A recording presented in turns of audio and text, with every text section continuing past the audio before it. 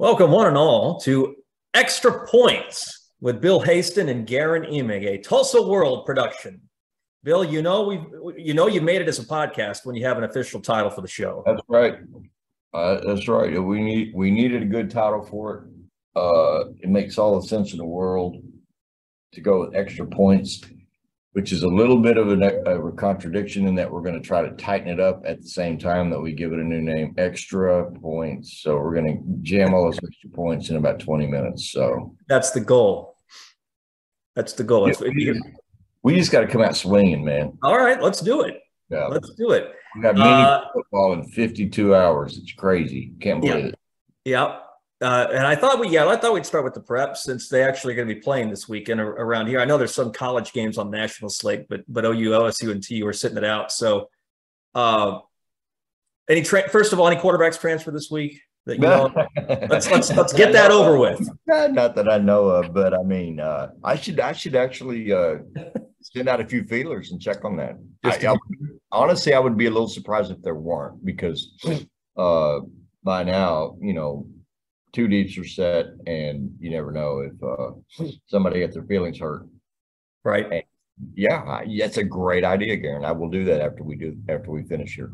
I don't know, but Bixby Owasso play at 7:35 Thursday at TU. It'll be epic. Crowd size. What's the crowd size going to be?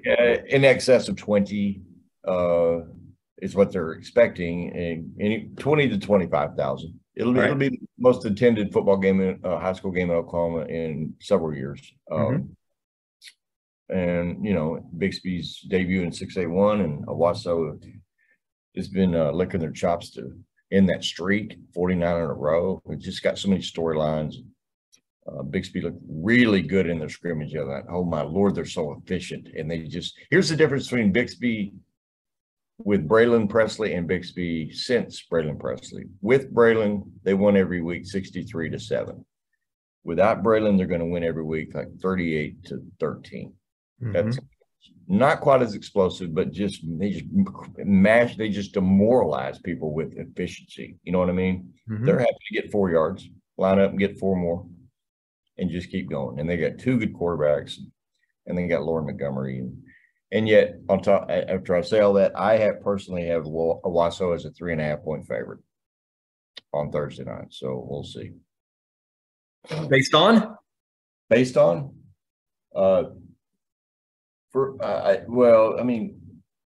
You're asking Bixby to go to 50 in a row with 14 new starters. They're due to lose a game, right? They're due to get beat. Maybe. They are due. Maybe, man. Well, I'm not saying they've been like squeaking any of these. No, none of these have been squeakers. I mean, they score 60 points as routinely as others score 21. So no, Owasso's got great personnel, and Cole Adams, who's this is kind of his. This is, like I wrote the other day, this is the first game that Cole Adams will play as an Alabama commit. And he's going to play the entire season as an Alabama commit, which really intensifies scrutiny in the spotlight. And so here we go. And I think Bill Blankenship will come up with creative ways to get him involved and get the ball to him. And so you got a really, really good team in Owasso with a great player against a great program. It's a classic matchup. You still like Union to win 6A1? Is that right? Yes, that's where we left it. Yeah, I think that's how it appeared in the Sunday preview, right? Yeah, and I can't remember who Barry picked. Bet it was Bixby. Bet it was. Barry picked Jinx. And, no respect for the Spartans. No respect for the Spartans. No, like several. Let's see, 3, 4 others did pick Bixby. Bixby was the majority pick. Oh, okay. So, no, there's respect for Bixby, certainly, but I kid.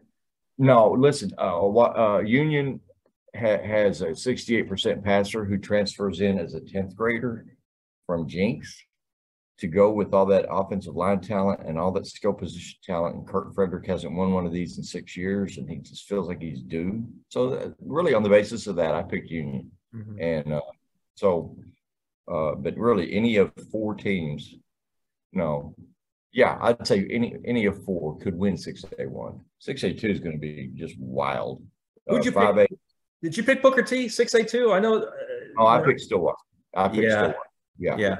Although I saw Micah Tease make a play the other night that it's, rare that you get your breath taken away. But when you're on the field and you're that close to that kind of speed, it does take your breath away. And Micah Tease is a certifiably great football athlete.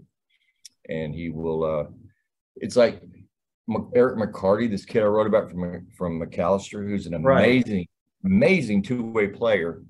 And OU and he's got 4,000 yards over the last two seasons, Garen. And yet OU isn't even going to give him a look at all in the backfield. He's going to run at safety for OU. And he'll be a great defensive back. But, Micah T's going to Arkansas as a wide receiver. When I see Micah play, I see like the first cornerback taken in the draft kind of a guy in 3 years. That's what I see. So goodness. But Sam Pittman and Brent Venables know football up better than I do. So, but it's gonna be a sensational season. And you got so many crazy games, just blockbusters right out of the gate. Holland Hall and Lincoln Christian on opening night. It's crazy. This game, so many Jinx at Santa Fe. Just a million. The first month of the high school schedule. It's part of the reason I love high school football is the front end of the schedule is so loaded with game of the year candidate games. And you said, I'm gonna slip to the other side for a second. You said there, and correctly, that it's a limited college schedule, and it's not like I can't say there's a must see game for the average person, but Garen, Nebraska, baby. Nebraska plays a conference game. Yep. Not away from home, but away from the U.S. And Scott Frost is on the hottest seat in college football to start the season. And OU plays in Lincoln on the 17th of September. And a massive game for Brent Venables, too. No question. First-year coach doesn't need to go to a struggling Nebraska and lose to those guys. And it's just what a great unknown Nebraska is with a new kid at quarterback, Thompson. So, so to me, that is an exceedingly watchable game on the college schedule this weekend. See what Nebraska looks like against Northwestern in a Big Ten game played in, is it Dublin? Are they playing in Dublin? I think that's right. It sounds right. Yeah. So I'm really, really excited to watch that one as well. But yeah, at least for this week, the preps kind of own the day. So. Two things. I'm rooting for Casey Thompson, have been rooting for Casey Thompson since I covered his signing day ceremony once upon a time at South. Right. Well, back when I still lived in Norman, it was about 20 minutes down the road to get there. Got to talk to him, got to talk to his brother Kendall, played at OU for a while, got to talk to Charles. I was happy when it appeared to be working out for Casey at Texas. It obviously didn't in the end. Wouldn't it be wonderful if he was a catalyst behind a resurgence that's been in the making? It's been overdue now for as long as Texas resurgence has been overdue, longer really when you think about it. Bill, I'm calling that a dangerous game. I mean, it would have been anyway, regardless of how Nebraska finished a year ago. But for those guys to go 3-9 and to lose every game by single digits, and right, and for you to think that surely Scott Frost is a better coach than his record, and law of averages, right? That kind of stuff. Boy, it is. It's a hold your breath game, I think, for OU. Things have gone well outside of the Cale Gundy soap opera for Brent Venables, but none of us know how that's going to translate to the field. And we'll have a better idea when they lace them up against UTEP in 2 weeks. But that is that's going to be a tight squeeze. Something tells me for the Sooners. Well, it was a tight squeeze last year, and you had like OU had boy, it's just amazing if you compare the OU roster and situation of 1 year ago today to what you have today. Mm-hmm. You had Rattler at the top of the Heisman preseason board. You had Caleb Williams as a sensationally celebrated quarterback who apparently was dazzling in the spring. Mm-hmm. And then obviously Lincoln as in the head coaching position. And here you go. Those guys are scattered and elsewhere. And, if I had to make a list of the 10 most compelling people in college football to me this season, Spencer Rattler's on that list, just to see how he bounces back. That arm talent, I want to see where his head is and where he is in that South Carolina program. Yep. It's incredible that even around here, Rattler's almost become, I don't know if I want to say afterthought, but given the intensity of the Lincoln Riley, Caleb Williams departure to USC, yeah, I mean, if you're an OU, let's look at it this way: if you're an OU fan and you're not following the Sooners this fall, you're following USC, right? I would think, just because you're rooting essentially for Riley's demise. If I'm reading the room correctly. Yeah, and Texas, I think absolutely, but usually it's Texas intently, obviously Oklahoma State, but USC is right there on that Texas line of secondary attention for OU fans for sure. You know Brett McMurphy, right? You know him a little bit. Very well, yeah. Yeah, OSU grad who's now with the Action Network. I think I have that right. He's a national-based sports writer, football writer. He had bowl projections this week, and guess who's playing in the Alamo? You know that Brett was smiling when he slotted that one, right? Sooners and Trojans. Oh well, I mean, listen, wouldn't you love to see that? It would be the biggest Alamo Bowl in history. I know that much. Yes, by a million miles it would. Yeah. McMurphy, of course, McMurphy also has Miami playing for the playoff. I don't. Someone need to tell Brett that it's not 1980. It's not 1993. It's 2000 or almost 2023. Not 1992. It's 2022. That kind of thing. I wonder if it's unprecedented for a school or for a team to get a first place vote in the coaches poll and to not be ranked in the AP poll. Do we know who made Texas number one? We don't. I never have seen it. That person may have been outed, that coach, but I have not seen it. And I talked with a guy who swears it had to be Saban. He said, I had Saban. That's something Saban would do. I don't think Saban would want his name connected with something silly like that. So I don't believe for a second it's Nick Saban. I believe he wouldn't vote Alabama number one. I don't know why he'd vote unless it's a loyalty thing to Sark. Yeah, I don't see that. I'm not sure that the thing is, I don't know if that does Sark any favors. All that does is invite more ridicule to me. Right. Hey, listen, I mean, that game is in 2 weeks, I believe. Alabama, it is. Well, it's in week 2. It's a week 2 game, September 10th. Okay. Garen, I mean, if I had to put $1 on like my most likely scenario in that game, I've got Alabama winning 49-13. I really do. I just do. And I've seen UCLA won 66-3 or 66-0, maybe 66-3 in Austin one time in a game not that long ago. And Texas was favored in that game. Mm-hmm. So I've seen Texas just lay big eggs at home. And so, I mean, the high school schedule is packed with compelling, critically important, dramatic matchups right out of the gate in Oklahoma. I mean, but holy cow, I mean, there are some career games being played. In particular, I'm thinking about Sarkisian and Scott Frost right out there. And, in Brent Venables,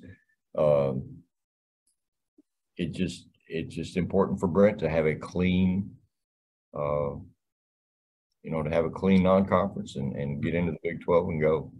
Yeah, well, it's a big non-conference something that popped out this week, Bill, was it's a big non-conference for the future Big 12 conference season. I mean, if what you're trying to do between now and the 4 editions coming aboard next year, and then looking at even further ahead, assuming it's past 2023 when this happens, that Oklahoma and Texas depart for the SEC, you're trying to build as much onto your national brand as possible. And I know that what kind of media deal that Brett Yormark, the new commissioner, strikes with ESPN is going to be predicated on a lot of other things besides how badly Oklahoma State beats Arizona State, right, in Stillwater September 10th. But you can't hurt your cause by beefing yourself up. And there's a lot of momentum, I think, behind this redesigned Big 12 based on what Cincinnati and Houston did a year ago, and BYU. Their combined record was 35-6. The potential at UCF with Gus Malzahn.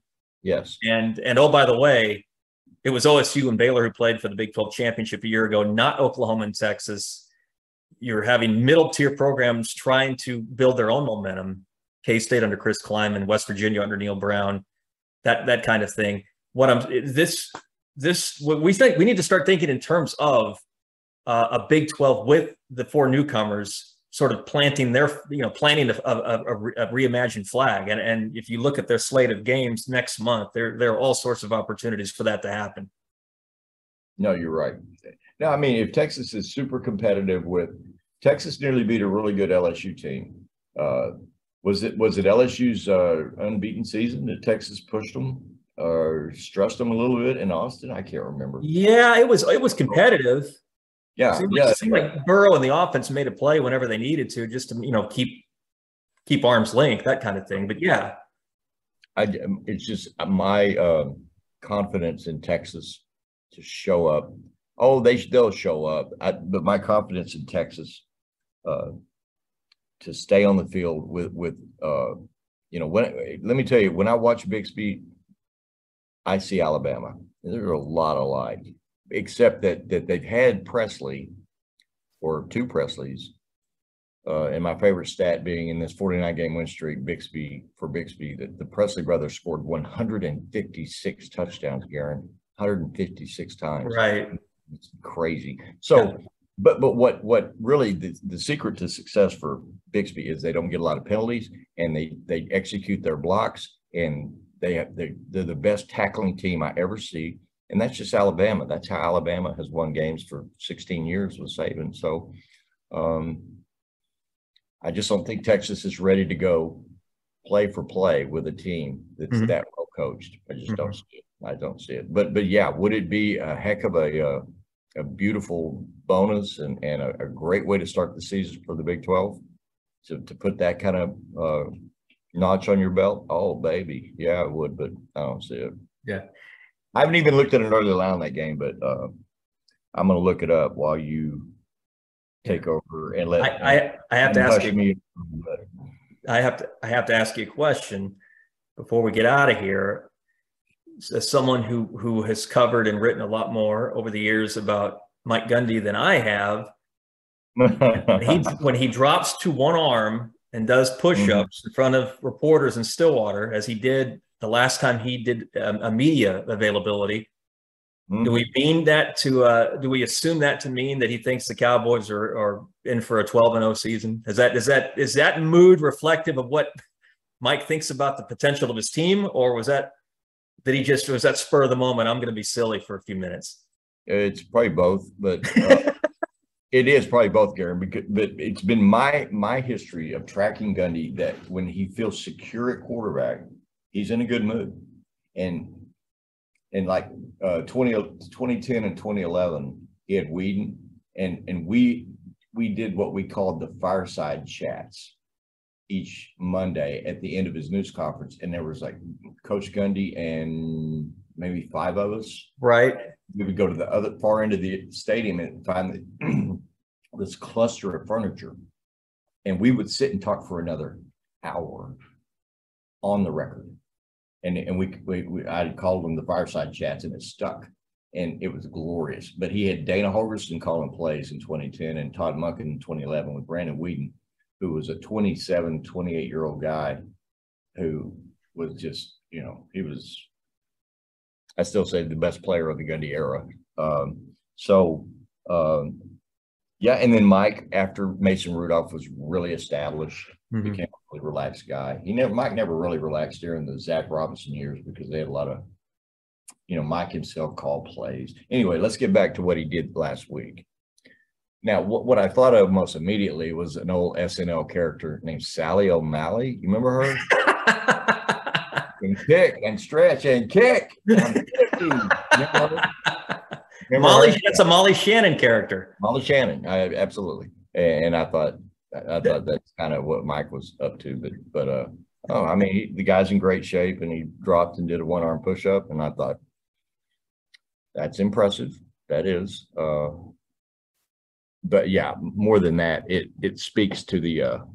I think everybody over there is in a pretty good mood. You saw the press release on the ticket sales, and yeah, right. And so for them to sell that many season tickets and without having Bedlam on the home schedule is a big deal for OSU. So yeah, I think everybody is optimistic and in a good mood over there. And if Spencer Sanders can start 12 games. And they have a chance to have a really special season for sure. And if Spencer tweaks a hamstring and they have to go to a backup, then you're going to have the storyline that you and I talked about a few weeks ago, which is number 12, Gunnar Gundy, on the field trying to win a conference game for the Oklahoma State Cowboys, which will get everybody's attention. Sure. Yeah, it will. Yeah, it will. I enjoyed a conversation. I had my first chat with him at their media day a couple of weeks ago, and I enjoyed that piece. That was revealing. One that I didn't expect to hear the difficulty that a coach's kid would have in the program with teammates, right? Sort of buying you as a guy who isn't going to go tell dad about every little secret or every little between the lines issue that's going on in the team. I just figured the pressure was enough, being a Gundy wearing number 12 and playing quarterback at OSU, that would be the toughest on Gunnar. And he was very gracious about what Mike has done to make that easier on him.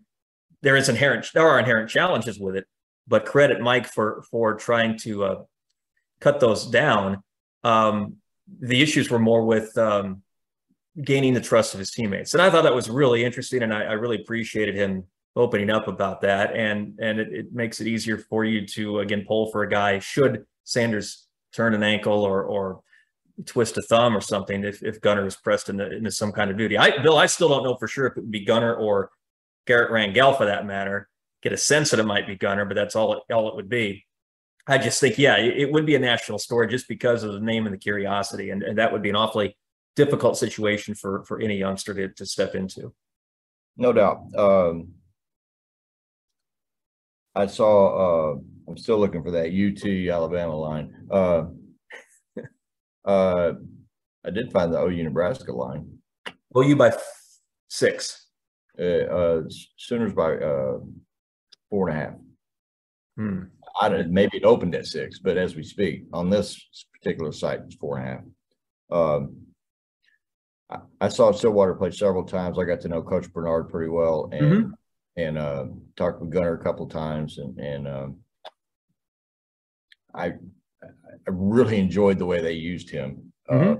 He was their punter at Stillwater. Gunnar was, and depending on field position, score, circumstances, about half the time that he'd throw out a punt formation, and he made a throw against Booker T. That was one of the prettiest throws against great coverage I've ever seen. In fact, it turned that game because Booker T was up 2 touchdowns. It turned that game, and Stillwater went on to win that game in the semifinals. So Gunnar's got arm talent for sure. I'm curious to see whether he's got arm strength to get it into some tight windows against that level of speed. And we'll see. But obviously, he has changed himself physically, and you just have to presume that Mike would not put his child in a position that he doesn't belong in. You know what I mean? Right. Because then you're doing him a disservice. Yep. So, but I can't wait.